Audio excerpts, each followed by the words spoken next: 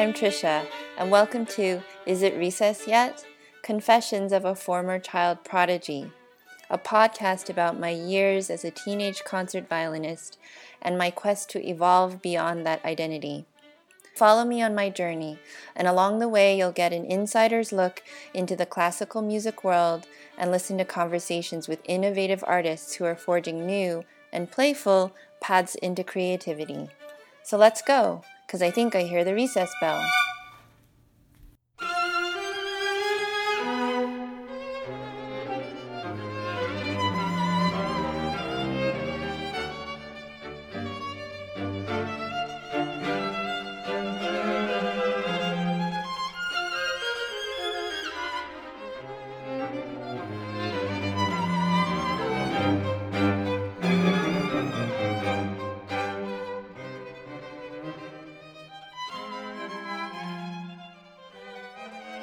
My guest today is Rebecca Fischer, heard here with her group, the Chiara String Quartet, playing the last movement from the Brahms String Quartet in C minor, Opus 51, off of their album Brahms by Heart. Rebecca Fischer is a New York-based violinist, writer, and educator. First violinist of the Chiara String Quartet for 18 years, Rebecca has toured the world, performed and recorded multiple works by heart, and held residencies at the Metropolitan Museum of Art, the University of Nebraska, and Harvard University. She is one half of The Afield, a multidisciplinary collaboration with visual artist, writer, Anthony Hawley, combining new and original compositions for violin, voice, and electronics with video and other media. A regular contributor to Strings magazine and other publications and blogs, Rebecca writes about the creative journeys of musicians, her travel experiences, and the challenges involved in pursuing an artistic lifestyle. She is Associate Director of Greenwood Music Camp in Massachusetts and teaches at the New School in New York City. Rebecca holds degrees from Columbia University and the Juilliard School. I think I have a kind of unusual story in that I'm the third generation of professional musicians. So my maternal grandmother was a really phenomenal sort of prodigy jazz and classical pianist. And I grew up with her being this kind of wonderful source of inspiration. And she was a very eccentric woman. And my mother is a pianist, my father's a cellist, and his whole family also is composed of a lot of musicians. And I think my sister and my sister, who's also a professional musician, it's not exactly like we avoided becoming musicians, but I think we did question it in a different way, and maybe a healthy way.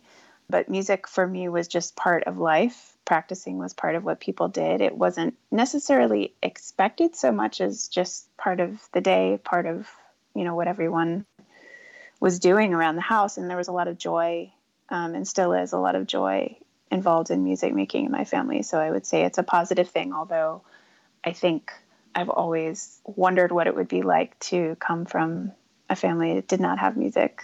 It's caused me to really question and evaluate what music is, maybe more profoundly, because I have come from it being such a prevalent part of life. I sort of feel like I'm on the opposite end. I wrote, I'm often curious and envious of musicians who come from musical households, not having come from one myself. So it's really interesting for you to talk about how it sounds like it's in your DNA even.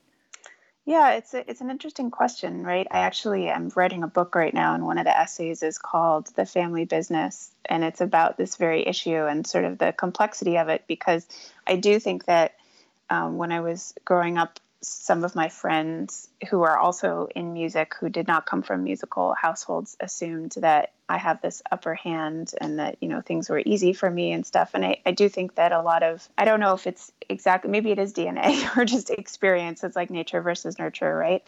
There were these sort of wonderful things, and just part of, like, literally I had music in utero.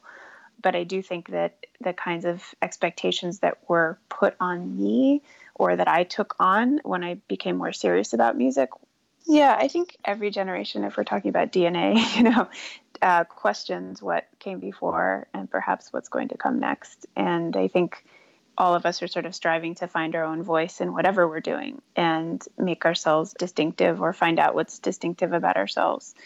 And I think for me, I saw in a musical lifestyle what that looks like from one generation to the next. Sometimes it can be problematic, right? You're like, oh, did you get your mother's, it's not just like, oh, did you get your mother's eyes? Did you get your mother's like fluid technique? And you're like, maybe I didn't, things like that, where you start to question little details like that, but also just how can music function in my life? Do I need it to be everything, or do I need it to be only 75% of my life or 55% of my life or something like that? Whereas for my parents, it always has been really 100% of the way that they operate. And a big part of your musical life was in a string quartet, the Chiara Quartet, also kind of an all-encompassing kind of life professionally. And it becomes kind of, I found, sort of an extension of your family. It becomes part of your family. Can you talk a little bit about how the Chiaras got started? It was actually kind of a wonderful beginning. Greg Beaver and I, the cellist, met at a summer music camp, and we were placed together in a quartet with two other wonderful musicians. And we're just kind of passionate about doing this. I mean, I, again, had the good fortune of growing up in a family where my father was in a string quartet, and I really idealized the idea of chamber music as a career path, but just as a path towards sort of fun and just getting together and collaboration. And so, but we were all really all in as teenagers, and we came back to that same festival a year after that. And then one of my lifelong friends, Jonah Sirota, joined the group, and we just kind of embarked upon this. I don't know, I would say it's kind of this wonderful fairy tale, which was like, oh, okay, let's get together and rehearse in the summer, and sometimes there were breaks, and let's do this as a career. And, there were certainly bumps along the road, and we finally found all of our four members with Hye Yoon, our other wonderful violinist. And, we just had so many kind of fascinating adventures. I mean, our first sort of job, our first gig was living in North Dakota for 2 years, where we had a rural residency to work in the community there. And we were in residence with the community orchestra, the Greater Grand Forks Symphony Orchestra. And we would rehearse 4 to 5 hours a day, and then also go to schools and play performances in the community, as well as trying to sort of start a professional life as an ensemble. We were traveling a lot from North Dakota, which took a little bit longer than it might have if we had stayed in New York. However, living in North Dakota was kind of amazing. So when we came back to the city to study further at Juilliard as a quartet, I think our experiences in a more rural community were really extraordinary for us, and kind of solidified our commitment to being a full-time group. So I think for our quartet, that family element was always there, in a sense. Like we sort of bonded together in the very cold north. And I think that really, I don't know, there's a lot of joy in music making in our quartet, and a lot of commitment to our relationships. Playing in a string quartet is this, as you said, for yourself and for me and for many string players, you had your father's kind of legacy as well. But it's often a kind of coveted career path for string players. Mm-hmm. The repertoire is so rich, and at the same time, it's a pretty challenging lifestyle musically and interpersonally. Yeah. And I think it's changing, but the lifestyle itself is often kind of shrouded in sort of mystery. Yeah. What advice would you give to musicians who are embarking on the string quartet path? And what are some of the things that maybe you wish you'd known when you started out? Because I've noticed you've said there's so much joy in music making. You said there was a lot of joy in music making in your quartet. Could you shed a little light on the life? Sure. I mean, you know about this too. It is this kind of coveted lifestyle that it has so many benefits, right? I mean, I spent so many years making lists of those benefits and drawbacks. And you do have this incredible opportunity to play what I think is some of the greatest music out there with three people who hopefully with whom you share like values and a certain kind of commitment. I think it's very challenging for everyone to be equally committed in a group like that. I don't know. I guess my advice to some younger quartets is to really try each other out. You know, like really don't be afraid to really not say like, hi, we have a commitment letter for you that lasts 3 months, and if you can take it, but just to be aware that not everybody is on the same path or is able to commit, and so sort of keeping that that lightness. I don't know if that's advice. Yeah. But just sort of being aware of that, because everybody's sort of in these different life paths. But I think that one of the reasons we were able to keep going was because we had certain elements of stability. So sometimes these were residencies and sometimes these were just supporters that we were able to just keep in touch with over the years, who sometimes supported us monetarily, but also just people who were just our advocates. And I think keeping that larger family going was really, really essential for the life of a quartet, you know, because every quartet, because it really is like any other kind of small business, you're starting out, you know what your values are, you know what your product is, but you got to work extremely hard. A lot of quartets don't sound good until they're like a year old or something. They're just getting used to each other. So I would say really honor the supporters and the advocates that you have. I think that was really essential for us, was just making sure that we held those people close and kept asking them for advice and kept sort of that circle, well, growing that circle, but also making sure that we still had those friends and supporters. And those could be family members, friends, definitely mentors, teachers.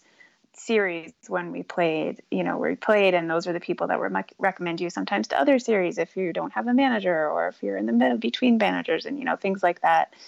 I don't know. I remember somebody saying once about a job satisfaction survey they saw where chamber musicians were right up at the top, and even though there wasn't always adequate monetary compensation to justify that, there was something to be said for working together in a small team. I think keeping the equality piece is very, very challenging. And so making sure that people have an equal voice and feel sort of heard and supported in the group that's also the advice that I would say to everybody. Anybody who thinks that running a string quartet for a long period of time, at least in this day and age, it seems, with like one leader and 3 followers is probably not going to work. But it's happened in the past.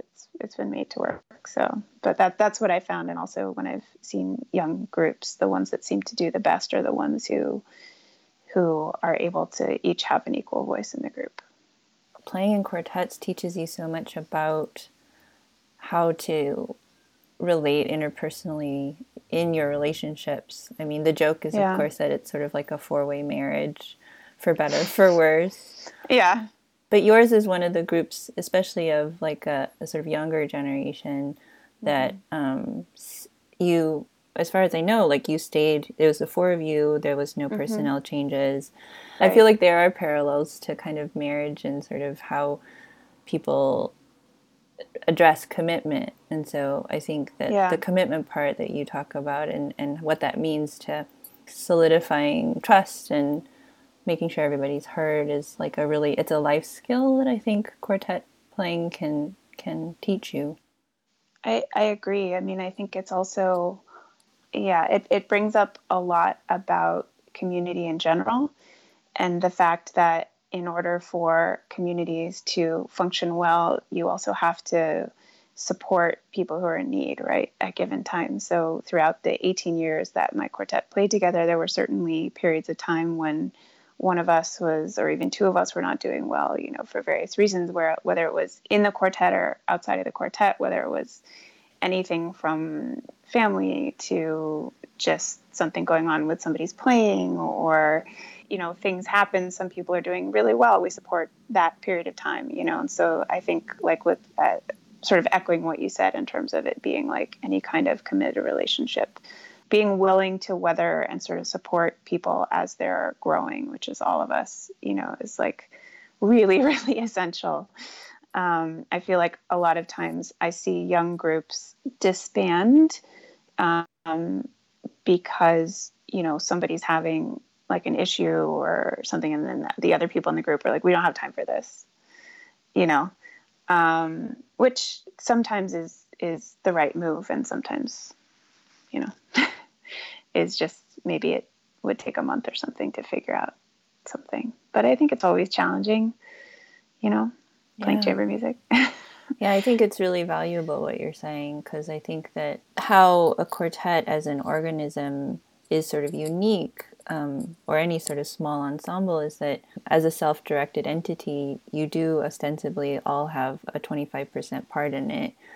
Right. But it's not just business, right? And I think that is sometimes a kind of the culture of each quartet, I think, is different. Every quartet is different from every other quartet because of how they approach those things. But I tend to agree with you that I think it's worth trying to make space for the fact that it's not business. It's not just business. It's your lives are intertwined, and even just the intimacy of making music with another person that already transcends kind of a sort of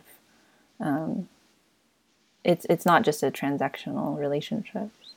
There are some quartets that have tried to maintain that, like a lot of boundaries, and don't travel together and don't hang out together after concerts and stuff. And I think that is also a valid, it's possible maybe to create that kind of relationship. And some people might say that that's a healthier way to go in terms of trying to avoid some of the closeness and the interpersonal problems that can arise from the closeness. But I think our group was always wanted to kind of get into the trenches with the depth of the emotional work that it took to address the musical work. And so actually in the last few years of our quartet's career, we instigated this system that Greg Beaver, our cellist, adopted for a string quartet based on software developers and the way that they work. And so it was like kind of a fascinating way for us to look at the string quartet as a small business and compare it to other organizations that are also doing small business work and see how they kind of cooperate as a team, and some of the things they put in place. This is a system called Scrum, things they put in place to make it all work. And actually it helped our business activities to really grow, and also our interpersonal dynamics to improve, because things were a little less personal and a little more objective. Your quartet also played a lot of repertoire from memory, which is still rather unusual, even though some more groups are doing it now. Can you talk about what led to that choice for your group, and what are some of the tips you have for quartets who want to play from memory, and also maybe what is gained from playing from memory, and maybe even what sort of like what the trade-offs are from playing from memory? Equality was sort of a fierce pursuit in the group, and with some of the repertoire we played, it didn't always feel that way, and there was something kind of wonderful about the sort of the challenge of memorizing music, which really put all of us on an equal playing field. That's just something I'll just put out there in terms of a benefit. But we started memorizing because we had recorded the complete Brahms string quartets. And when we listened to the edits, we sort of unanimously felt that we didn't feel comfortable releasing these recordings for a number of reasons. And we decided to go back and re-record the entire set. And, we had booked a new producer and kind of figured out a hall and everything. And when we sat down to rehearse, we were trying to figure out what we were missing in those previous recordings, because our playing was fine, like everything was fine, but it felt like it wasn't jumping off on the page, like from the page. We felt like we really we were missing something spontaneous and just fresh about our interpretation that we wanted to convey. The other violinist, Hae Young, suggested that we start as a sort of rehearsal strategy, just memorizing portions of the score and putting our chairs close together and just playing from memory. And it was kind of wildly transformative for our group because we're all very analytical people. And I think when we're looking at the page, maybe this is the same for many musicians. When we look at the page, we're obviously, as I like to think of, as sort of taking up part of one sense dulls other senses, right? So if we're looking at music all the time, as musicians, sometimes we're not able to perceive and reach out to each other in the same kind of way and maybe catch those little very, very subtle nuances that other musicians are playing or, intuiting towards us. And so what we found was that upon memorizing all the Brahms quartets, which we ended up doing for this recording, and so we played without music for these recordings, and then we just started, performing because we felt kind of amazed by the freedom that we had. What we found was more freedom. We were able to listen. We were able to feel like a lot of that analytical work was already taken care of when we sat down to play. And so, it was a little nerve-wracking at first to go on stage. I think the first, we started very slowly. So it was just like one movement. And then we, did an entire quartet. And then we did 2 quartets on a program. Eventually I remember that 3 quartet program, because we had on there, it was Haydn Opus 20 number 2, Bartók 4th quartet, and Schubert Death and the Maiden. That was the first 3 concert memorized program, and we were all pretty scared. But at the same time, for me, I actually found that I was in a way less nervous because I used to have really terrible performance anxiety, and I found I was really less nervous for those kind of concerts, and that continued throughout the time because it was so exciting. And I just was kind of like, there's something always very wonderful about going on stage and not knowing exactly what's going to happen. And I think that that is certainly a benefit. And there's that risk, which is, it's not like a risk, like a high, like, oh, this is so great. It's more like a deeper musical risk that seemed to work for our group. I'm not sure it would be the same for every group, but I think also the fact that we just got to know the score so well was such a special experience. I think about all the incredible experiences we had in the memorization process, like memorizing Opus 132 slow movement, for example, which we sang. Much of our early work was just sung completely because we found that we could get to know the sort of chorale-like sections a lot more intimately if we sang them. So just experiences like that were just very special. I think obviously drawbacks, we had a couple performances where I think we were just at the edge of being able to perform. And so I think some of those, we didn't have that openness. We had that, like, we're trying to play for memory feeling. And I think that was never the goal, and so I think there are always drawbacks to that. If the goal is playing for memory, then it can become this sort of feat, or even we had some people question if it was a gimmick, and we're like, no, it's not a gimmick. We're actually trying to do this so that we can play better and more freely on stage. And we also were really aiming to always, I think in our career, try to just lose that barrier between us and the audience as much as possible. So we tried that with so many different things, whether it was, talking to audience members during intermission or having people on stage or having concerts in the round. We were always experimenting with that. And I think this for us felt the most organic way to do that with pieces of music that we really loved. And then another drawback is that you can't play as many pieces, but maybe that's a benefit too. I think it's really fascinating, and my quartet tried to do a little bit of that, and I heard it was beautiful. Yeah, it resonates for me, some of what you talk about, and how it does sort of tip you over into, you almost feel your brain working differently, and you're listening differently, and it's it's hard to explain. But did you have like plans for if things went awry, or because I think in some ways, in some pieces, it can be, if you're an inner voice, for example, I think it can be even scarier in some ways. So I'm just curious if you can talk a little bit about that, just selfishly, because I'm like, Yeah. what did you guys do when you actually had to do it? We never actually did it in public, really.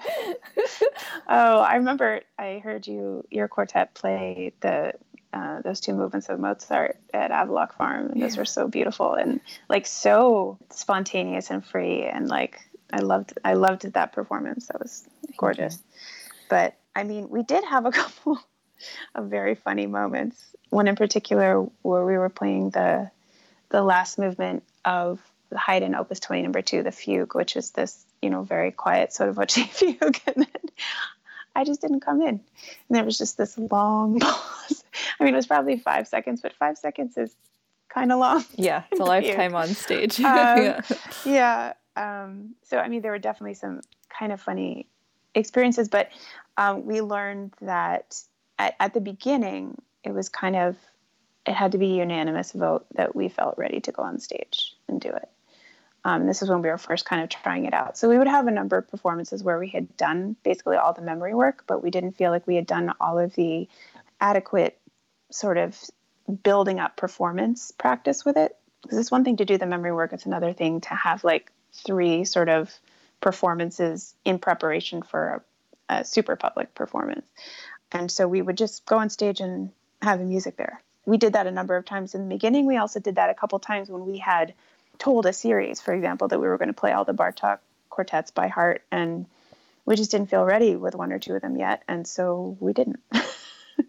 And then that actually brought up a really interesting conversation with the audience afterwards. Like, why did you decide not to? And it's like, well, we realized that it wasn't about the feat of it. It was more about the music of it. So if we weren't able to get to that place, again, that sort of that lightness, that spontaneity, that kind of deep musical interaction where you know something so well, then there wasn't really a point to going on stage without the music. It also seems to me that having that be a part of a group's identity does up the ante in terms of having to look out for each other. Mm-hmm. Yeah. That you're really sort of caring for one another because, like you mentioned, some of the risks, like you don't want it to be like a kind of circus feat, right? But you really do have to be like making sure that you're all kind of in it together. And you talk about how, you kind of have the agreement to do it at all, but then even in the moment, it seems to me like you have to be hyper connected to take care of each other. Yeah. No, that there's definitely a sort of extraordinary element of risk, which it's funny, somebody, actually more than one person compared to like a tightrope sort of act, high wire act where you're up there and you're kind of waiting and you don't know exactly what's going to happen. And I think that I like that. I like that there's a vulnerability on stage with 3 other people that I always really enjoyed about playing string quartets, and particularly with the people with whom I played. And I think that chamber music can be so many different things, but that for me was a real goal, to be able to have that kind of intimacy, musically speaking, on stage. But I know that is terrifying for a lot of people, and not something that happens without a lot of time spent together and a lot of sort of trust built up.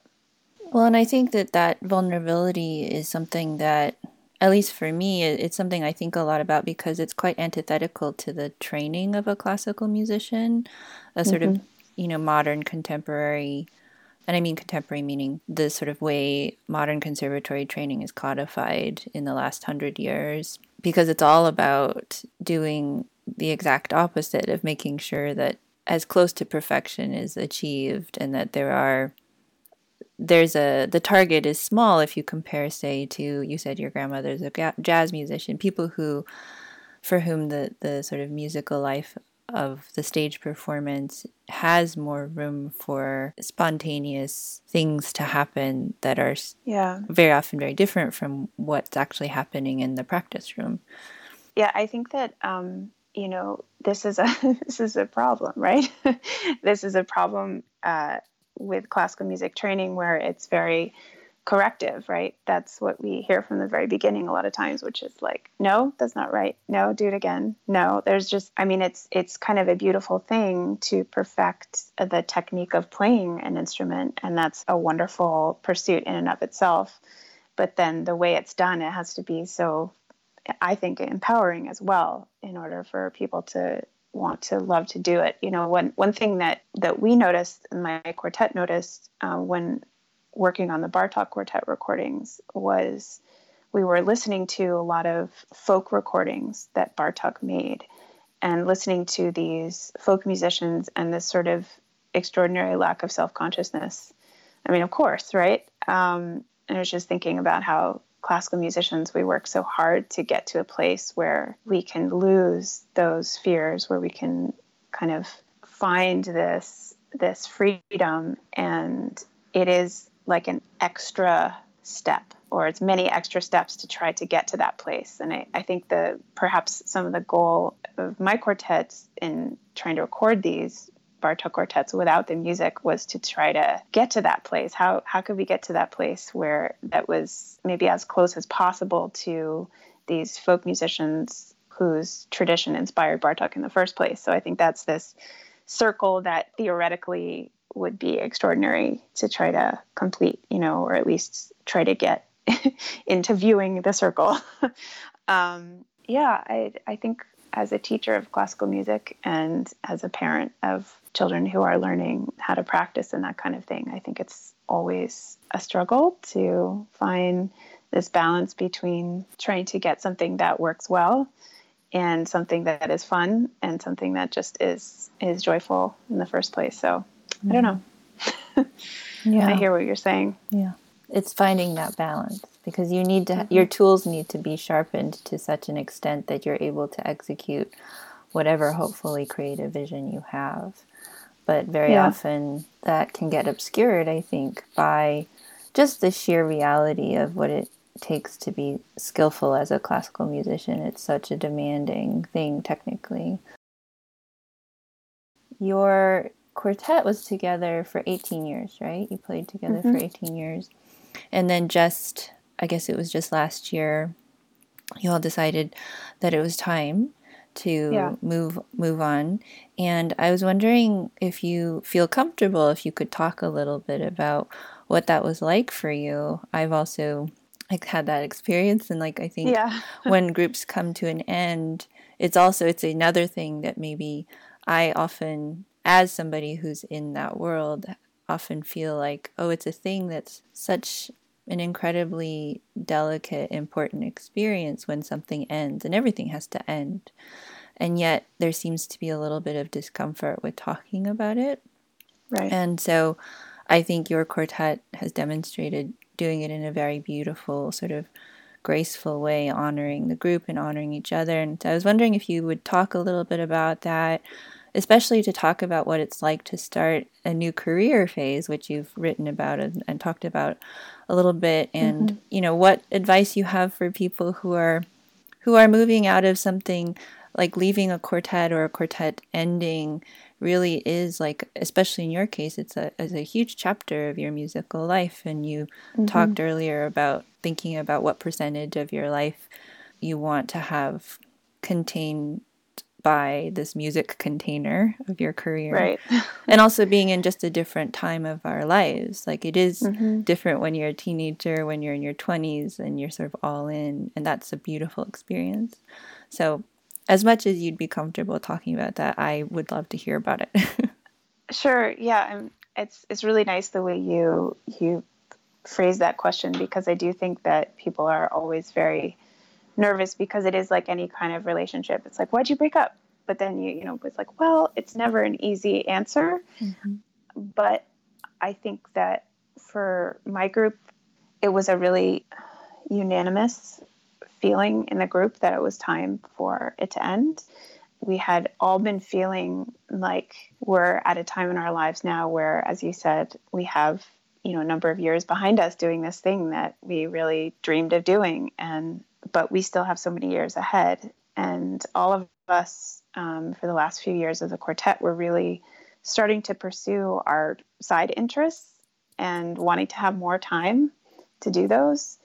And so I think it was just a question of like, well, things are working really well in our group, which we've been working for years to try to find, in so many ways, like our playing, our flow of travel versus, although I'm not sure there's ever a perfect flow of travel versus being at home ever, especially with family involved, but also interpersonally, things were in a good place. And I think it was the right time for us to say that each of us was going to go pursue these things that we've been talking about doing or dreamed of doing for a long time. And so it's, in a sense, not too much more complex than that, other than, of course, there are so many details to that with each of our lives. And I think it was really important to us, for the four of us, that we left on good terms with each other.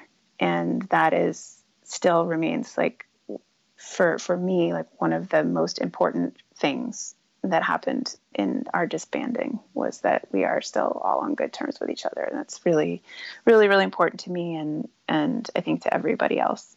And we also wanted to kind of honor that community that I talked about in the beginning that had really sustained and followed us for all this time, because it was also 25 years of playing together, at least three of us, pretty much from when we were kids. And so it was important to us, like we decided to call and write notes to a lot of our supporters and friends and family before we even made a formal announcement. And then we all wrote separate blogs on our websites, and then decided to launch them all at the same time to make sort of a more public announcement, so that we could feel like we were sharing this with everybody, so that it wasn't an uncomfortable thing, although it is always delicate. Mm-hmm. So there's that. I mean, I've been so excited to pursue a lot of the things that I've been really trying to do in little bits when I was in the group. But when you're in a full-time group, you really are committed to that group of people, which is wonderful, of course, but it's fun now. And I'm doing like so many different kinds of things, which is, I think, the way that I was always when I was in college. I was always doing many, many different kinds of things, and many of them music related, but it's fun to sort of pursue it and say, okay, well, this week I'm going to play with a chamber orchestra. Next week I'm playing in a string quartet. The week following, I'm doing work with my husband, who's a visual artist, and then I'm also working on some essays. And there's almost starting to write a little bit of music. Just kind of seeing where creativity can take me at this point. So I'm grateful for that freedom and that opportunity, while still like not regretting, obviously, the career that I've had. But it is informing everything that I've done in the past, is informing what I'm doing now. Can you talk more about your relationship with your husband, the artist Anthony Hawley, and especially about a field and your multidisciplinary collaborations and your practice? Yes. Like, I'd love to hear about all of that. And I'm also super curious, too, to know, I mean, I've seen you and Anthony do your really extraordinary work also at Avaloq, and then also got to hear you sing and play. And so I just, if I can unleash you, and I want to hear about all of your projects and, this incredible sort of next chapter of your life that you're in now. The work that Anthony and I do together really started because we've known each other for a long time. We met in college and have always been sort of tangentially working together. I mean, this goes from like me editing some of his essays and poems, because he's a writer and a visual artist, to, him giving me the most honest feedback on my musical work. But, and then just trying to say like, how can we meld these two together? And also looking at collaborations that we've seen in the past where, you see like a video and a musician, and sometimes one is much more interesting than the other. They're not completely connected, and we're like, how can we really fuse this in a beautiful collaborative way that feels like as close to improvisation as possible? And so we started really doing a lot of trial and error and just having a great time coming up with different kinds of ways to collaborate. We've worked with composers who we commissioned and who wrote me pieces, and then we kind of curated evenings and experiences that had video elements However, what we realized was that, as wonderful as that is, we really wanted to create our own content. And by doing that, we would fully be working completely together. And so that's been amazing. I mean, we have all sorts of situations where Anthony acts as sort of like a color DJ, and he's got a overhead projector, and he's cutting up words while I'm improvising, the violin and my voice. And, experiences like that are very special. And we've started creating some more narrative evenings that have themes. One project in particular, which I'll just say a few words about because it's still being worked on, mm-hmm. but that involves, it's more politically themed, which is actually going to be an installation that has these huge paintings on the wall, which are actually graphic scores that were taken from political redactions and made into a narrative which sort of speaks of the current climate, political climate and loss and sort of devastation and intrigue and all those kinds of things, but also involves music that I'm writing and singing. And the singing and playing thing, that's been incredibly fun. And my whole family sings and loves singing. My sister's an opera singer. My father has always sung, and my aunts and uncles. And there's just a lot of singing in my family. And I just was introduced to the music of Lisa Bialala. I don't know if you know her music, but she's a really, really wonderful composer. And I started working on some of her songs that she wrote for the violinist Carla Kilstead. And I just fell in love with the music, but also fell in love with kind of the challenge of trying to sing and play at the same time.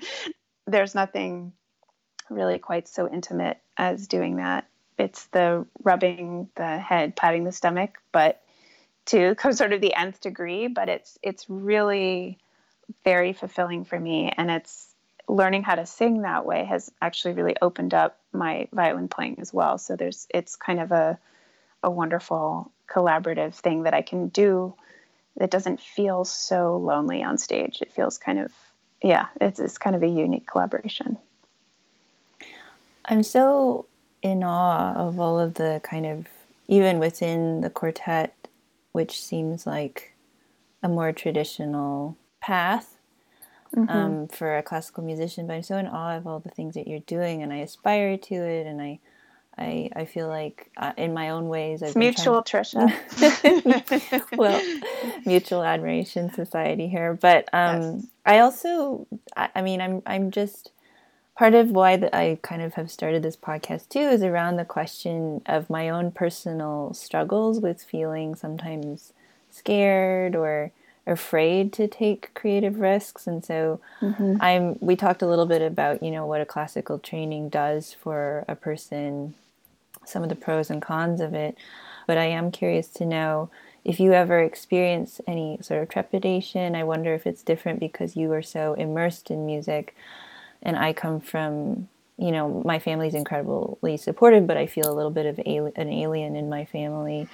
And, what are the things that we need in order to cultivate that sense of creative courage? Like, how do we do that? Because all creative people, I think, struggle with resistance and fear. And sometimes mm-hmm. with the training that I've had, I feel like it can get really intense for me. So I'm curious if you, as much as you'd be comfortable talking about it, if that ever kind of course, we all experience fear, but if that, how you deal with that, I guess. Yeah, that's such a great question, because I feel like we don't talk about that very much in the classical music profession. I feel like there's a sort of, sometimes there's an assumption that people just have it together or they don't, or if they don't have it together, they just figure it out. And that's sort of what we were talking about before, that kind of lack of vulnerability, I think, can be very harmful because, with athletes, like they have these performance coaches who are just helping them go along. And, I've had a little bit of experience with that when I was a student at Juilliard. I worked with Don Green, who was on the faculty there at that point, and that was helpful for me. But I don't know. I mean, I think we all have to face that, how do we find creative courage? And I think we all do it differently. I mean, I think I've always observed my parents who seemed just fearless. on stage, for example. And I always had so much anxiety as a child and as a young adult. And I was like, okay, when is this going to end? When is this going to, and I had, I think, creative courage in other elements of my life, in my writing and in my speaking and that kind of thing. But had such a difficult time, even with, with something that I spent so much time on, right? Because we get into that crisis of perfectionism, which is just really, it's like what we're told to do is make something perfect, but then we can't exist, right? We feel like it's never going to be perfect, so we can't present it. So it's that crisis. I think that a lot of the courage that I have found, the sort of empowerment, has come from taking risks, doing things that I'm maybe not an expert at.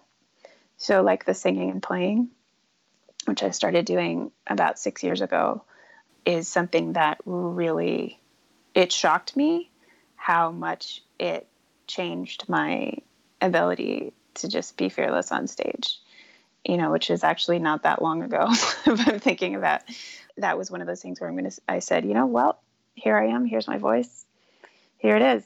Like, no, I haven't had vocal training, I'm just going to do it, or like starting to write more regularly and working on essays and that kind of thing. I was like, well, here it is, and also I think that I really admire the world of visual art and seeing that life with my husband, who it's just kind of a daily practice. The creativity of a daily creative practice, meaning like just making something from scratch and just doing it and not really judging the outcome regularly. I think I've tried for years to adopt that kind of practice in my own violin practicing, and then just try to let that seep in and affect my, ability to get things done.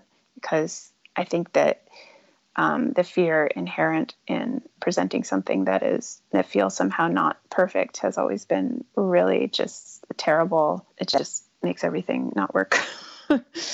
It really messes up with creativity. So I think when in my teaching, I always try to help my students to find where they're the most creative and how they're most creative, and see how they can bring that into their violin practicing in various different ways, so that they feel, if they're in this crisis where they're really tensing up and not being able to express themselves, well, let's go back to your roots. Let's go back to your creative sense of self, and how can you tap into that in order to be able to make music freely on stage? Because I think that's what we all want to do.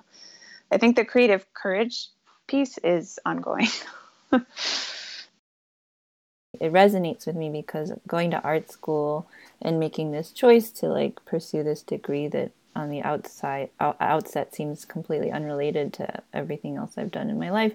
But I also, I think, bearing witness to other ways of like what a creative life actually is. It's something that I came up against a lot in my degree program, where I would talk to friends and mentors and teachers, and the thing I would express constantly was, oh, I don't have any business doing this, and whatever I'm doing isn't good. So much judgment that, again, sort of is, I think, for a lot of us who are classically trained, like you mentioned, so much of it is corrective rather than productive, meaning like making something. It's about how do we take something that somebody else made and make it as beautiful and perfect as possible, which is also a really important practice. But I wish for myself that I always had the feeling that there was something more, and I wish I had been able to either be in environments or had witnessed that happening. So I think that kind of permission giving that I was in dialogue with during those few years was super important. Yeah. I can relate to what you're talking about with seeing your husband and being part of each other's lives in that way. That creative practice of just getting up and making something, just making it. Mm-hmm. And then if there's this little spark that's attached to making it, which makes you want to make something different or want to continue along that path, is just kind of this beautiful process. And to be able to do that and not judge it, and sometimes just throw it away or erase it, It's like, wait, what? I know. There wasn't a reason for that. I didn't plan out my 45 minutes to we're so used to, as musicians, as becoming as wonderful as we can with our practice, our process, right? And studying, as you said, other people's processes and how they work has just been fascinating for me. I also think that sometimes I feel like I've been trained to be like in the service of somebody else's vision and sort of tasked with this very important job of tending to somebody else's thoughts and feelings and desires. And so I think sometimes when I interviewed this violinist, Zach Brock, and he talked about improvisation and how at first with classical musicians, sometimes the big hurdle is you're standing at the void. And because you have the benefit of all of this communion with really great music, that the first time you improvise, you expect it to come back at you like a double fugue or something fully realized, Right. And then when you stand there at the void and you realize there's nothing coming back at first, it's really upsetting and demoralizing. And his, I think akin to what you're saying, is just make something. He was like, you just have to stand there longer, and that's absolutely true. Yeah. And you just keep kind of at it. In what ways do you think your career is what you thought it would be, and in what ways is it not?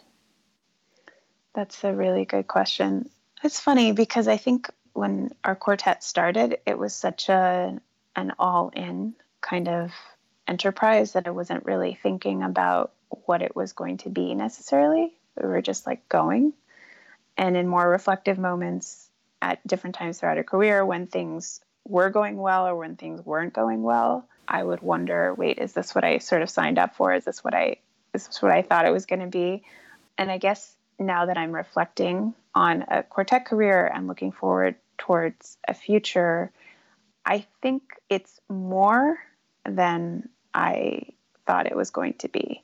I mean, it's sort of richer of a life experience than I could have imagined starting out. I think a lot of that has to do with interpersonal depth, not just within my quartet, but in terms of like the audiences and the communities that we have in our lives, as musicians. I think that is like given me so much more than I could have imagined. And that's both as a performer, and as a teacher, and just sort of a community member. I think in those ways, I'm always surprised by the power of people to certainly enrich my life. And a career is much more about people than about playing well, although we're constantly trying to play well and working hard at that and hopefully playing well. But I think it's the people that matter the most. I am doing more now than I thought I would be doing, in the sense that all of the things that my husband and I are doing, that I'm doing personally, I'm excited that I'm able to do the things that I'm doing. So that is continually surprising to me, at least right now. Of course, it's overwhelming sometimes just in terms of the hours of the day. I'm sure you feel the same way, trying to balance all the different projects that you have. But that's, I think, the challenge that I want to have right now. Part of the reason I started this podcast was that I wanted to create a resource that I wish had existed when I was younger and growing up. So what advice would you give your younger self to help her on her journey? That's a great question. I think the advice I would give a younger self would be to have a little bit more fun. Mm-hmm. I work really hard, and I often have not slept a lot in my life. So I would say sleep another extra hour any given night. I would say, because I've always been a bit introverted, I would say go to that party, spend more time with people, and really value those friendships that you make at school, which I think I did, but I think I could have more. And I don't know, I think along the lines of the creative courage that you brought up, I would say never take for granted any of my creative impulses and act on them when I have them. So if I have a wonderful idea when I'm out running in the park, like write about it or share it with somebody. And I would act sooner on some of those things that I thought were just a dream or just a funny idea. I would actually sit down and try to make it happen. I'm really glad you've mentioned your writing. Can you talk a little, because I did notice, I was like, oh, she's writing a book of personal essays. You've mentioned it a few times. Can you tell me a little bit about, is it sort of a collection around a certain idea, or is it maybe too early? And I'd love to read more of your writing. It's a book of essays that are, some of them are music related, and specifically on experiences, sort of formative experiences I had as a child, and just thoughts on memory and nostalgia, and sort of theoretical conversations on attention and art and noticing and things like that in film and art and music. But then also there's a short little series of essays in there called Gifts for Daughters, which are kind of these abstract gifts for young women. A number of the essays are also about travel and geographies, and traveling, the act of traveling, but also specific places that seem to me to be important geographies for me, but also just interesting as an American, as a woman. Thank you to Rebecca Fisher, today's guest. You can learn more about Rebecca on her website, RebeccaFisherViolin.com. Visit my blog, isitrecessyet.com, for show notes and more information about Rebecca and my other guests. If you liked this episode, please subscribe to Is It Recess Yet on Apple Podcasts and iTunes. And please consider writing a review and rating this podcast to help build the Is It Recess Yet community and to find like-minded listeners. Thanks so much for listening, and see you next time.